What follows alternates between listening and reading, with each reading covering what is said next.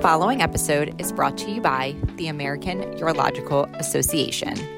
The American Urological Association is accredited by the Accreditation Council for Continuing Medical Education to provide continuing medical education for physicians. For more information on how to claim CME credit or to view faculty disclosures, please visit the AUA University at auanet.org/university. This series is supported by independent educational grants from Astellas, AstraZeneca, Janssen Biotech Inc., administered by Janssen Scientific Affairs, LLC, Lantheus Medical Imaging, Merck & Co., Inc., Pfizer, Inc., and Sanofi Genzyme. Good evening. My name is Jay Rahman, and I'm Professor of Urology at Penn State Health and Chair of the AUA's Office of Education. It's my pleasure to host another one of our episodes in the AUA Expert Exchange podcast series, Discussions in Genitourinary Cancer. Today's show title specifically is Advanced Kidney Cancer, A Guide to Targeted Agents and Immunotherapies. And joining me today are two real thought leaders in the field, Dr. Monica Joshi and Dr. Brian Shook. Dr. Joshi is an associate professor of medical oncology at the Penn State Cancer Institute in Hershey, Pennsylvania, and she's the medical director for the clinical trials, and her research interest is in clinical trial development for urologic malignancies. Dr. Brian Shook is associate professor of urology at UCLA. He's the director of the kidney cancer program and the Alvin and Carrie Mind-Heart Endowed Chair in Kidney Cancer Research. He's an accomplished surgeon through a variety of different techniques and has done an enormous amount with clinical and translational research, particularly with kidney cancer. So first of all, Monica and Brian, thank you so much again for joining. It's really our pleasure to be able to have you and sort of pick your brain for the next 30 minutes. Thank you. Thank you, Jay, for inviting us, and we look forward to our discussion. So for today's episode, we have a few learning objectives. One is to discuss current targeted and immunotherapy options for the treatment of kidney cancer. Talk about some of the completed and accruing trials that are defining sort of the paradigms of use for immunotherapy in this disease state. Best practices for patient selection, as well as treatment options, as well as talking about treatment plans, sequencing of therapy, and recognition and management of adverse events. So maybe I'll sort of kick it off with both of you and sort of have you maybe bring us up to speed as listeners on where we are with regards to initial management of kidney cancer. And I guess, what I would say first and foremost is, obviously when I was certainly going through training and whatnot, the paradigm was nephrectomy up front. So somebody had metastatic kidney cancer, it was nephrectomy up front, and then thereafter management with any systemic therapies. Maybe first, I don't know, maybe I'll start with Brian. Talk to us a little bit about, what was sort of the data? Why did we practice that way? And then maybe I'll turn to Monica on, what is some of the newer data that's out there that perhaps is causing us to maybe change our approach or at least modify our approach? Great, Jay. So I will tell you that historically, the primary tumor never responded to really systemic therapy in the interferon and IL-2 era. So it was setting the paradigm for patients to have their tumor debulked. There'd be about 2 to 3% of patients would have a systemic regression. You would also improve their symptoms. And there were 2 randomized trials showing a survival benefit with debulking up front. So for about 20 years in the modern era, after 2001, the Flanagan paper, there's a McKish paper, we kind of set a tone that most patients should have upfront nephrectomy. However, there were patients who did very poorly with that approach when they would have rapid progression and they wouldn't get systemic therapy. And Brian, just ballpark wise, when we look at some of the older data, just give the listeners a sense of, what was that survival benefit that we were seeing when you looked at sort of upfront debulking of the primary tumor? So again, it depends on the patients that are selected for, but in those trials, we were talking about the patients who did not have surgery had about a 7 to 8 month median overall survival. and those who had surgery had about a 13 to 14 month. And it's important to put that in context because you'll see some of our newer trials actually have similar outcomes because they're probably much sicker patients than included in that trial. So, Monica, maybe talk to us a little bit about the Carmina trial, perhaps, and maybe how that has really resulted in us maybe rethinking a little bit about how to manage metastatic kidney cancer patients right out of the gate. Yeah, thank you for that question. So it's really a very challenging, era. So when these trials, what Brian talked about, the SWOG or the EORTC studies, they were done way back in the era of interferon, and now when we reach the targeted era, I think that's when Carmina was designed. So Carmina was designed to see a non-inferiority if we do an upfront nephrectomy followed by the TKI versus Sutent upfront. And it was 450 patients, and they randomized them. And unfortunately, it did not show the similar benefit for XYZ reasons, but the overall survival was about 18.4 months in Sutent and about 13 and a half or close to 14 months in those who got nephrectomy. So it was considered non-inferior. It's important to note that I think 38 patients in the experiment, in the standard of care, like upfront Sutent, did get nephrectomy. So that was one of the first prospective phase 3 studies in the era of TKI that suggested that upfront nephrectomy perhaps is not favorable. It didn't really answer the question about delayed nephrectomy. That's what the CERTIME study was looking into. And unfortunately, it didn't accrue well, but it did show that perhaps delayed nephrectomy could be option. And that's something that could be studied.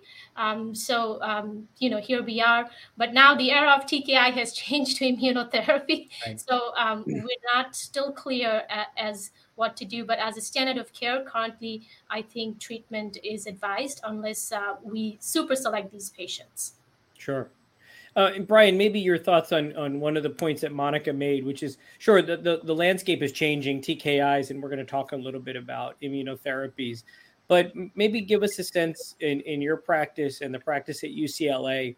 Are you doing, for those patients that perhaps are responders to systemic therapy, are you doing delayed nephrectomies? Are you sort of doing consolidative surgery on the primary? How often is that actually occurring? So I will say the era of upfront surgery is not dead for patients who have bad symptoms. It's a great palliative approach, and some patients are going to get into trouble while they're on systemic therapy. And we also have a lot of patients with very small volume disease, which you would consider watching, and those are great patients for upfront cytoreductive nephrectomy. I would say maybe that's about 10 to 20% of our patients. Now, we do a lot of consolidative nephrectomies here because we have a lot of patients who've had very good, deep systemic responses. We have a lot of patients where when, good 60 to 80% or more of the disease is in the primary, after about 4 to 8 month range, we have gone and picked off the primary tumor. And it's usually in the era of, now if we have oligometastatic disease, we also try to pick off the metastasis too with like ablation or SBRT. So we are doing it. I would say that we haven't seen many complete responses in the primary tumor pathologically. Again, the PROBE trial, which is led by Ulka Veshkampayan and Hyung Kim through SWOG, I think will hopefully answer that question. But they're only about 90 patients in on about 300 or 400 patient trial so far. So let's spend a little bit of time talking about upfront systemic therapy for metastatic kidney cancer. And maybe we'll start off with clear cell histology, because I think, proportionally that's going to be the majority of the patients that we end up seeing in clinical practice.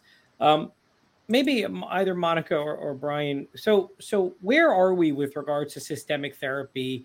Monica, you alluded to the fact that obviously, we've evolved very much from the TKI based therapies. Talk about, where we've evolved to, and also the concept of, single agent versus combination therapies. So in the present era, I think people are looking into the researchers. What we have established is definitely for kidney cancer, the world is moving towards doublet. So getting the best of both sides, the TKIs as well as the immunotherapy. In particular, when we talk about immunotherapy, the checkpoint inhibitors. So several of these are already approved based on the phase 3 data. So we have axitinib and pembro that got FDA approval in 2019. And it clearly showed a response rate of about 59%. It was compared to Sutent, which was 36%. And similarly, since then, we've had Ipi and Nivo that had gotten approval as well in this. And then we have cabozantinib and nivolumab that was, I think, approved back in January of last year. And then we have the clear study data, that's the Lenvima and pembrolizumab. And those two combinations, actually, particularly the Lenvima and pembro combination, as reported, is showing really response rate around 71% and clear survival benefit. So apart from the double immunotherapy, this ipilimumab and nivolumab that had shown about 42% or response rates, all of them are like above 50%. The Ipi and Nivo combination is currently recommended or used mostly for intermediate and poor risk, whereas all of these can be used for all three risks, good, intermediate, and poor. We also had the recent data reported from the COSMIC study. That was the triplet study for Nivo, Ipi, and Cabo. I think, the benefit comes with the price, actually, that you have more side effects. So more and more trials that are trying to do, we have even Pedigree, one of the trials led by us, Tian Zhang's group. And what they are planning to do is to do a doublet upfront and then define the sequence. So at this present time, I think the world, if a patient comes to us, we do evaluate. Is single agent dead? I don't think so. There are some patients who would benefit, so it's not clearly gone off, or who may not be a suitable candidate. So yes, so doublet is the option at present. And Brian, maybe to sort of dovetail on this. So clearly, Monica has highlighted that combination therapy is increasingly moved, to the forefront of how these patients are treated up front. And one of the points that she made, and maybe just educate our listeners, is a little bit on risk, right? Assigning risk and the different risk strata. Just broadly, can you just explain to our listeners the concept of risk when looking at metastatic kidney cancer and how that risk may impact your decision making, the different risk groups, with what, and maybe some of the different criterion that are out there for assigning risk? Yeah, so I will tell you that in prior eras, obviously there was a wide range of outcomes. I think a lot of our patients today are doing better than ever. The median survival today for a new diagnosis of metastatic kidney cancer is almost 4 years, which is remarkable. But in trying to define risk, the initial series from Motzer and colleagues at Sloan Kettering had a criteria of, it's called the Motzer criteria. And then later this was updated to another one in the more modern targeted therapy era called the IMDC.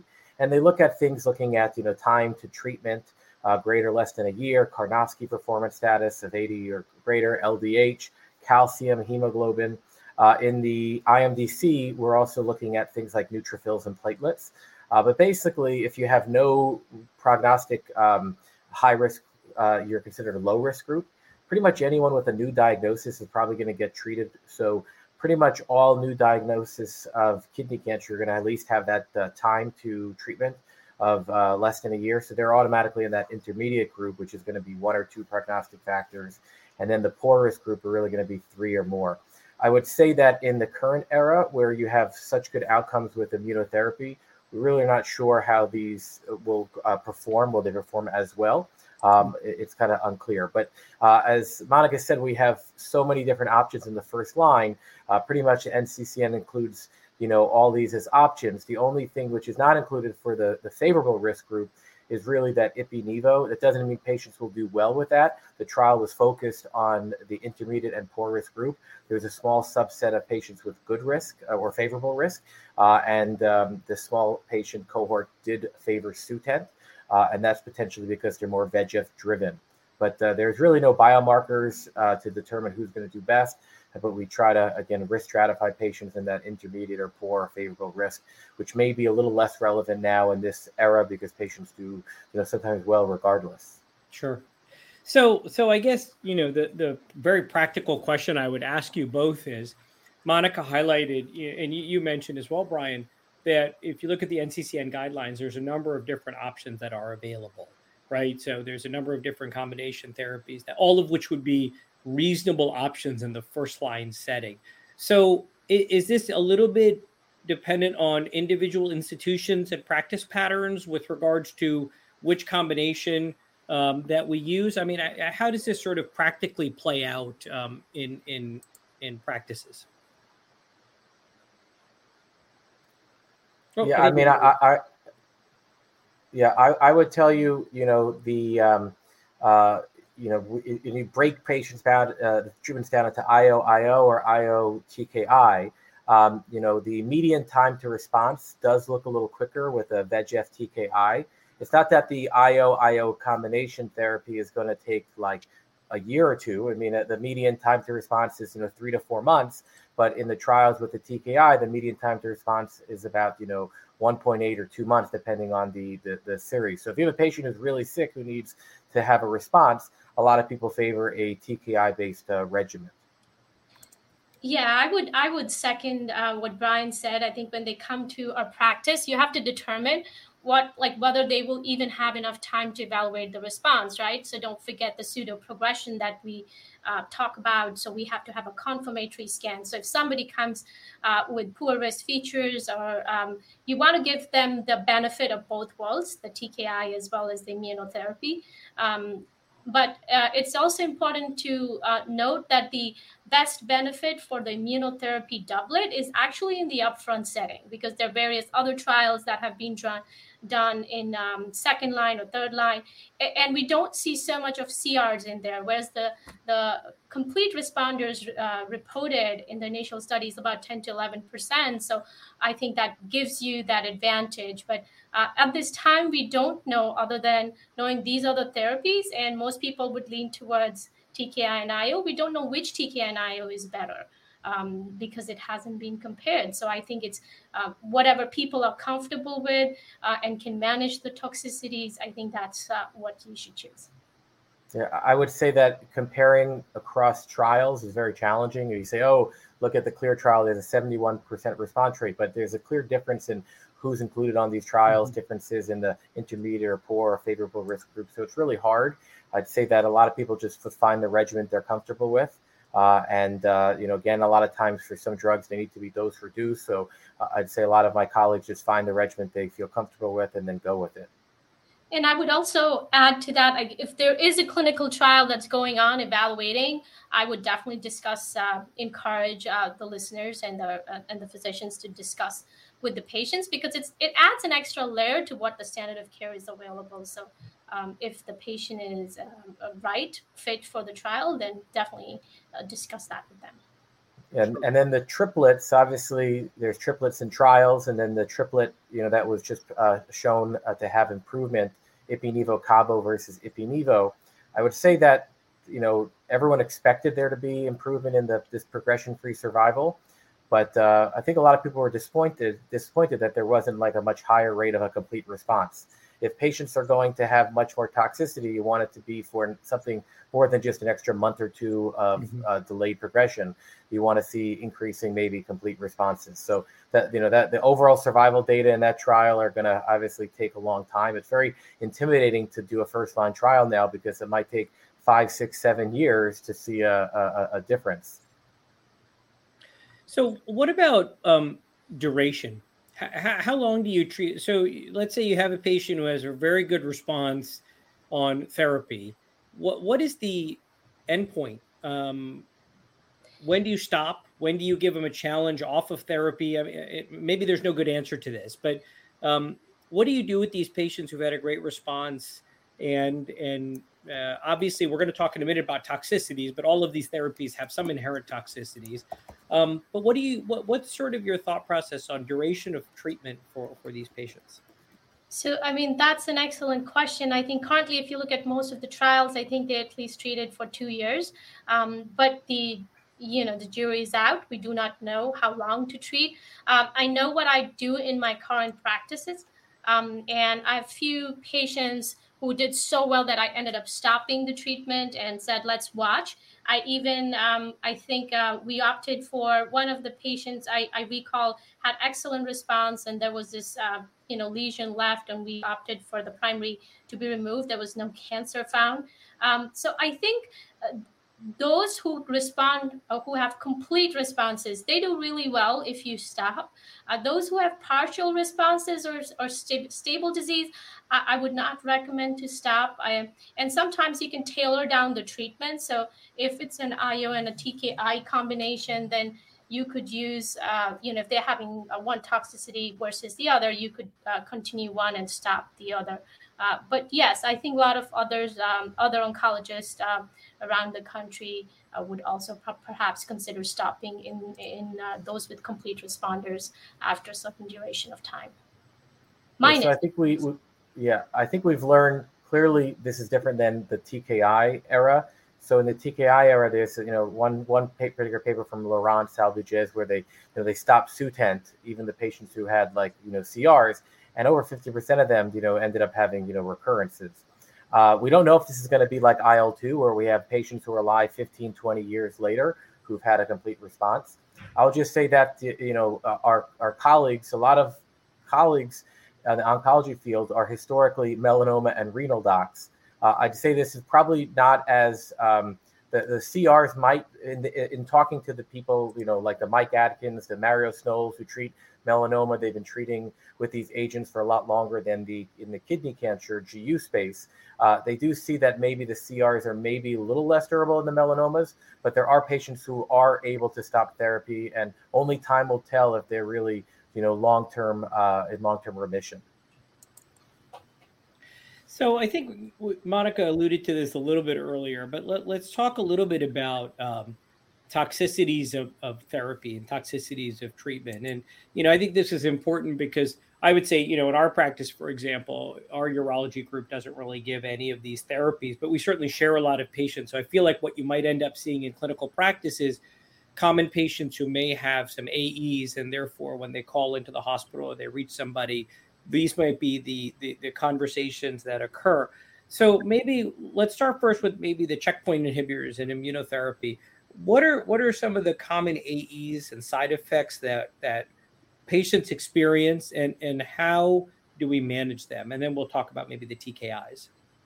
Yeah, so the checkpoint inhibitors, because it's boosting your immunity, right? So to fight against the cancer. And the body itself has the balance between your immunity. So some of these, autoimmune like symptoms could occur because the suppression is needed. But when we give checkpoint inhibitors, I say majority of these patients, the good news is they can tolerate it well. They can have a healthy quality of life and continue doing what they are. Fatigue is one of the common symptoms that patients would report. If you go system-wise, I think these patients can really have adverse events or side effects related to any of the systems. So they can develop rash, diarrhea, like the immune-related colitis. They can have arthritis. Those are sort of the most common hepatitis, autoimmune hepatitis, or what we say immune-related nephritis can occur. Effect on the nervous system is less than 1%. Effect on any other cardiology or myocarditis type is less than 1%. And we also see a lot, I think I see a lot of patients probably who have hormonal imbalance, like thyroid disorders, or mostly hypothyroidism than the hyper. And we also see adrenal insufficiency. A lot of these things could be kind of managed carefully. So educating these patients when you start the treatment, telling them what to do, how to report it, informing their treating physicians early on so they can help them manage. And this is where I think the clinical trial data kind of helps us understand. So if we have to, as physicians, like grade something, so how severe the problem is, it's the grade 1 to grade 4. And if it's grade 1, most of the things are managed very easily with conservative. Say, for example, you have a rash, just applying like Triamcinolone or a steroid cream could help. Or if, or diarrhea like Imodium, those things could help. And guiding the patients to tell us hydration, drinking plenty of fluids could help prevent increase in creatinine.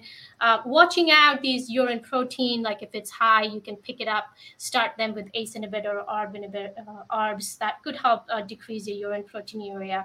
And picking these thyroid disorders early on, you can actually supplement them. So patients don't even notice these side effects. Now, the problem comes in when they develop like grade 2 or a grade 3 effect. And that's when I think the recommendation is to hold and treat them with steroids, because we're increasing the immunity and steroids are the perfect partner to decrease. So you can treat these patients with oral steroids, let the toxicity come down to like mild or grade 1. And then a lot of us would re-challenge them. Now, it depends how soon the toxicity occurs and what is affecting. You will probably be more eager to start somebody a re-challenge if they come down with their rash rather than like if they have a cardiac associated because of the immunotherapy, you'll be less than eager to challenge them. For diarrhea, it's a little bit different. You can start with steroids and let symptoms calm down and you can re-challenge. The ipilimumab or the CTLA-4 is much more nastier. So I think none of us, at least I would not restart them on CTLA-4 if they have a grade 2 colitis. There are other medications like infliximab or vedolizumab that can be given if patients become steroid refractory. So yes, it's like art of medicine. You see right. Patients and treat them. Brian, what about the TK inhibitors? What will we be seeing? What will patients talk to us about, and how do we sort of manage the side effects of the TKIs? So I'm going to make a pitch to have us have the listeners look at our AUA update series, where there's a great pictorial. This is from last year. It's about kidney cancer, the nuts and bolts of systemic therapies, and they have a great pictorial view of each organ system and each TKI versus PD-1 versus mTOR. I will say that, again, we're not really giving, monotherapy TKIs, but if you were to pull out the TKI monotherapy, again, 50 to 70% of patients are going to have some fatigue. Hypothyroidism is also very common. People with some of the older ones like sorafenib, there's a much higher incidence of hand-foot syndrome, which is more PDGF driven, but it's fortunately a little bit less with the more cleaner agents. But diarrhea can also be common. A lot of patients also have a dysphonia. Their voice changes when they're on therapy. And then, it's not uncommon to have things like diarrhea. Some patients, with Cabo and pazopanib, they can get some hepatotoxicity. But hypertension is also an on-target effect. It's actually something which, is actually sometimes a good biomarker. Brian Rini used to say with axitinib, sometimes you would actually titrate up to make sure you actually got, hypertension. It's a good biomarker that you're hitting the VEGF target. But again, a lot of these, monotherapy TKI is not really, given, and it's just usually given in combination, unless maybe the patient had a bad side effect from the PD-1 and you really weren't comfortable giving it. So we talked a little bit ago about first-line therapy. So let's maybe now move to the second-line setting. So maybe I'd start with you, Brian. When I say second-line setting, what does that mean? I mean, how do you define somebody that needs to pivot from first-line therapy to second-line therapy? And maybe then for both of you, what are sort of the second-line options that are available? Yeah, so I mean, second-line therapy means basically your first line of treatment has failed, your patient is progressing, or they couldn't tolerate the first initial choice of systemic therapy, and they need to try a new regimen. I would say most patients are able to get on a second line therapy. But there are some patients who just get, one treatment and then they can't, get additional therapy. In other countries, that's, I think, more common. I think there's much more supportive care here. So, sometimes you want to shoot all your guns up front. But I think in the U.S., we have, we consider this second line more salvage, and most patients are able to get it. The landscape is changing so much because all of our trials that we're looking at second line therapy, the cabozantinib, we had patients who were getting, axitinib. These were agents that were tested really in the second line therapy. How relevant is it when patients have received the PD-1 inhibitor?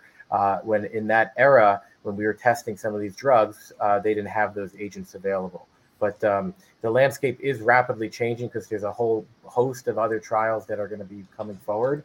But we consider these agents like cabozantinib, lenvatinib, everolimus. Nivolumab actually was first approved in the second line, after failure of TKI.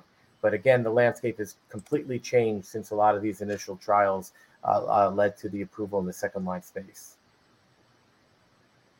So, sorry. I would agree with what Brian said. I think there's so many options that if a patient tries, and it's unfair to have so many options in first line. So a lot of us would try whatever you didn't try in the first line as a next line. But it also depends upon what the patient is like. If they have an IO and a TKI, they have sort of a good response in some areas and not so good response of progression. Then could you consider changing to a different IO and TKI combination? Or if they have like a really, intolerance to immunotherapy or something, you can consider a second line. Or if they have a TKI issue, could you consider, just going to single agent nivolumab? As Brian pointed, I think it has a 25% overall response rate in second line. So another agent that's on the horizon for the TKIs is the tivozanib. So, that was recently approved. That's also a good option. It has a better tolerability. And it was really approved for like third line. So patients were quite beaten up and treated.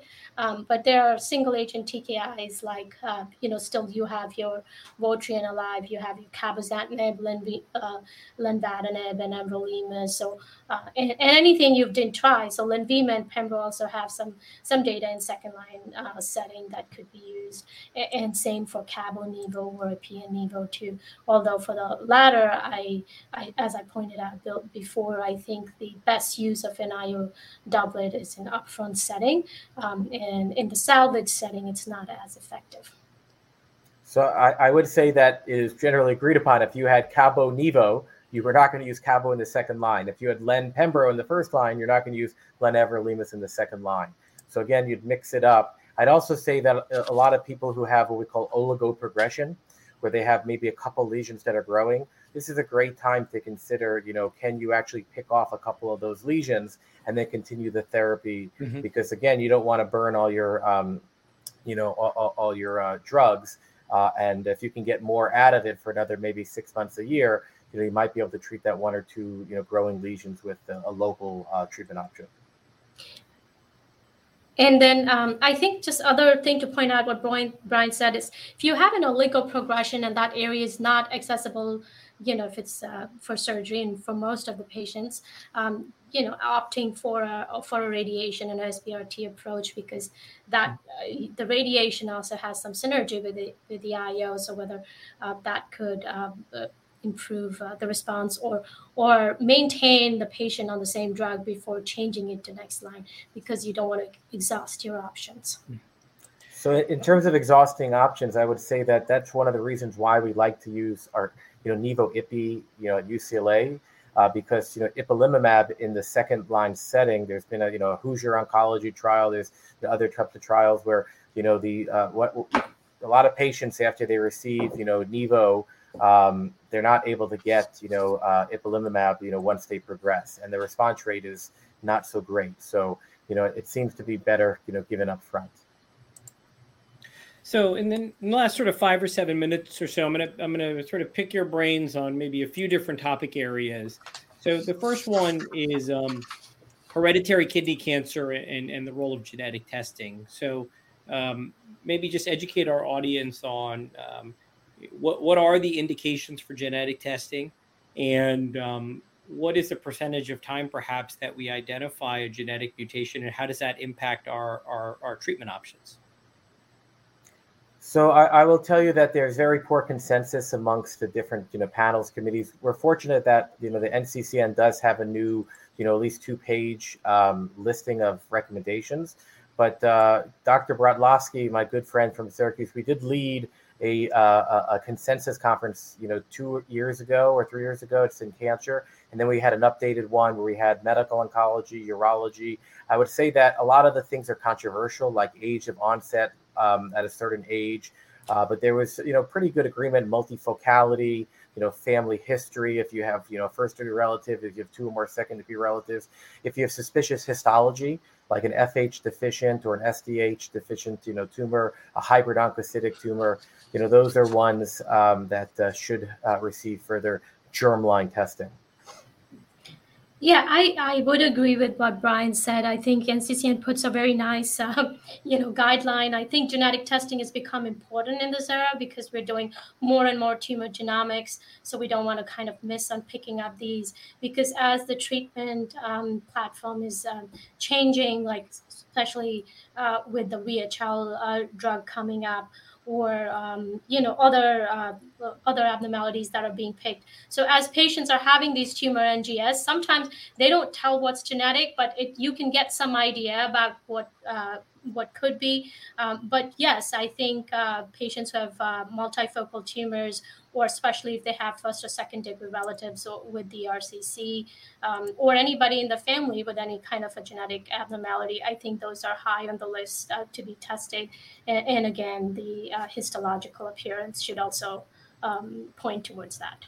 We're not at the test everyone approach like pancreatic cancer, but that, clearly there's therapeutic options with PARP inhibition, or, test, a large number of patients. So we're kind of selective now, because really, other than maybe the implications for family members, or for maybe HLRCC and now VHL localized disease, we really don't have it affect treatment. So I think you both mentioned a little bit, but talk to us a little bit about belzutifan and sort of how that's used for VHL related kidney cancers. What's the clinical scenario, and what's sort of some of the data underlying this new therapy? So belzutifan is the HIF-2 alpha inhibitor, and the approval has come for the VHL associated RCC, especially when not candidates for surgery. And in the cohort of 60, I think 61 patients, they observed the overall response rate of about 49%, but more than 50% of the people had good response at year 1. So that kind of led to the approval for this drug. We haven't used it so often in our clinic. I would be frank. I mean, I'm looking for a patient whom we can give this. There are studies going into metastatic advanced RCC who have, in trial of this as well. So we'll know more about this. But I don't know, Brian, if you guys have used belzutifan. Yeah, so I run our VHL program, and I comprehensively kind of manage a lot of these patients. We have about 100 patients at UCLA. And I will tell you that the drug is very well tolerated. I mean, it's very tolerated that, I feel very comfortable giving it. Some endocrinologists give it, some neuro-oncologists give it, medical oncologists give it. The side effect is about 10% of patients have grade 3 anemia, where they potentially have to either have dose reduction. In the trial, they were giving patients, EPO agents, but the FDA has said that's not a good idea. So we give people transfusions. But the patients also can have hypoxia. They're fortunately not very symptomatic, but it is something we have them check their pulse ox. But the indication for this is very broad. It's a patient with a CNS, which means usually brain or spine, pancreas or kidney tumor that needs treatment, but not urgently, meaning that they really haven't passed the surgical threshold. If you have a CNS lesion that's causing cord compression, clearly you need surgery. If you have a tumor that's greater than 3 centimeters on the trial in the kidney, you went for surgery. The question is, can you actually treat beyond those classic principles, it's unclear. But I have about 8 or 9 patients on therapy right now, and these are patients who've had multiple operations, and they really want to avoid future treatments. And the trial is pretty clear that a lot of these patients had surgery, and then they go on therapy, and they seem to have less need for surgery. And final question for both of you. So we spent a lot of time talking about clear cell histology. What about these patients, which albeit are less common, but those with non-clear cell histologies? How does the treatment approach change? So for the non-clear histology, I think, all these agents are also being tried in non-clear histology. I think one of the studies to point out is Monty Paul's study, the SWOG 1500 that used cabozantinib for these non-clear cell patients and had a response rate of, I think, 23%. So that is also a choice. You have Sutent. There are other combinational therapies like Lenvima and everolimus. We've used. It's been tried in the phase 2 studies and have some promising responses, as well as the Ipi and nivolumab. The response rates are not as similar to the clear cell, but it has about 20% of response in non-clear cells. So again, these choices still remain.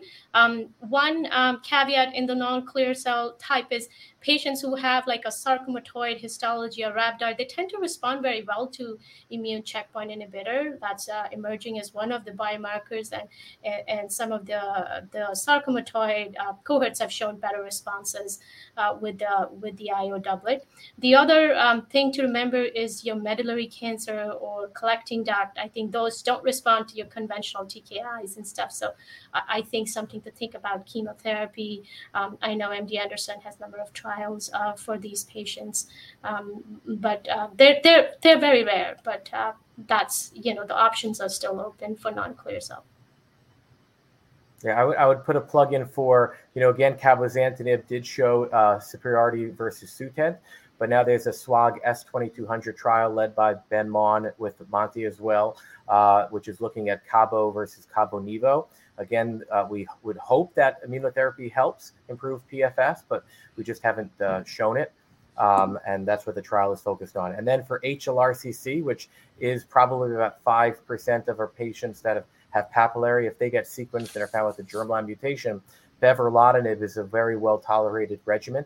While I was at the NCI, I treated it, half the patients on that trial, the response rate is about 80%, and the PFS is about 24 months median. So that if you do find someone has HLRCC, you open up a new therapeutic, avenue for them with the EGFR and the VEGF antibody. Great. Well, Monica and Brian, I really want to thank you both so much. I think you're very thoughtful. I think you covered a lot of ground, touched on a lot of different things, but I think you both articulated in a really clear, cogent way. So I really want to thank you both for joining us on this AUA Office of Education podcast.